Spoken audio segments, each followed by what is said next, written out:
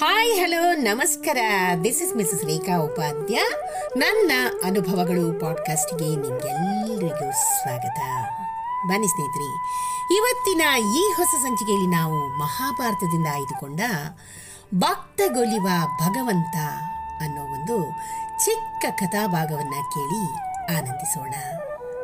ಸ್ನೇಹಿತರೆ, ಕೃಷ್ಣನ ಪ್ರಕಾರ ಒಬ್ರು ಇನ್ನೊಬ್ಬರ ಮನೆಗೆ ಊಟಕ್ಕೆ ಹೋಗೋದು ಕೇವಲ ಎರಡೇ ಕಾರಣಕ್ಕಾಗಿ. ನೀವು ಎಷ್ಟಾದರೂ ಯೋಚಿಸಿ, ಮೂರನೇ ಕಾರಣ ಖಂಡಿತ ಸಿಗೋದಿಲ್ಲ. ಒಂದು, ಪ್ರೀತಿಯಿಂದ ಕರೆದಾಗ ಇನ್ನೊಬ್ಬರ ಮನೆಗೆ ಊಟಕ್ಕೆ ಹೋಗ್ತೀವಿ.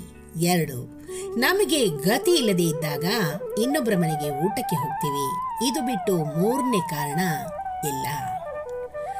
ಕೃಷ್ಣ ಪರಮಾತ್ಮನು ದುರ್ಯೋಧನನ ಮನೆಗೆ ಸಂಧಾನಕ್ಕೆ ಅಂತ ಹೋದಾಗ ದುರ್ಯೋಧನನು ಪಂಚಭಕ್ಷ ಪರಮಾನ್ನವನ್ನ ಅಡುಗೆ ಮಾಡಿ ಇಟ್ಟಿರ್ತಾನೆ. ಅತಿಥಿಯಾಗಿ ಬಂದಂತಹ ಭಗವಂತನೊಂದಿಗೆ ಭಕ್ತಿಯಿಂದ ನಡ್ಕೊಳ್ಳದೆ ತನ್ನ ವೈಭವ ಐಶ್ವರ್ಯವನ್ನ ತೋರಿಸಿಕೊಳ್ಳಲು ಅಹಂಕಾರದಿಂದ ಶ್ರೀಕೃಷ್ಣನನ್ನ ದುರ್ಯೋಧನನು ಊಟಕ್ಕೆ ಅಂತ ಆಹ್ವಾನ ಮಾಡಿರ್ತಾನೆ.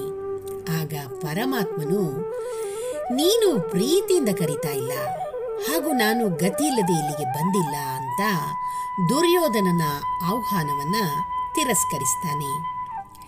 ಹಾಗಾದರೆ ಶ್ರೀಕೃಷ್ಣನು ಯಾರ ಮನೆ ಪ್ರಸಾದವನ್ನ ಸ್ವೀಕರಿಸ್ತಾನೆ ಅಂದ್ರೆ, ದುರ್ಯೋಧನನ ಆಹ್ವಾನವನ್ನ ತಿರಸ್ಕರಿಸಿದ ನಂತರ ಶ್ರೀಕೃಷ್ಣನು ದಾಸಿಯ ಮಗನೆಂದು ದುರ್ಯೋಧನನು ಹೀಯಾಳಿಸ್ತಾ ಇದ್ದಂತಹ ಪರಮ ಜ್ಞಾನಿಯಾದ ವಿದುರನ ಮನೆಯ ಪ್ರಸಾದವನ್ನ ಸ್ವೀಕಾರ ಮಾಡ್ತಾನೆ. ಸ್ನೇಹಿತರೆ, ಪಂಚಭಕ್ಷ ಪರಮಾನ್ನದ ಅವಶ್ಯಕತೆ ಖಂಡಿತ ಇಲ್ಲ.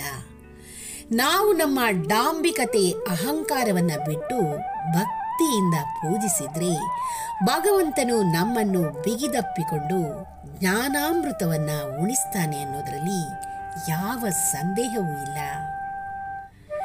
ಈ ಒಂದು ಚಿಕ್ಕ ಕಥೆ ನಿಮಗೆ ಇಷ್ಟವಾಗಿದ್ದಲ್ಲಿ ದಯವಿಟ್ಟು ಇದನ್ನು ಲೈಕ್ ಮಾಡಿ, ಶೇರ್ ಮಾಡಿ, ಹಾಗೂ ನನ್ನ ಪಾಡ್ಕಾಸ್ಟನ್ನು ಫಾಲೋ ಕೂಡ ಮಾಡಿ ಸ್ನೇಹಿತರೆ.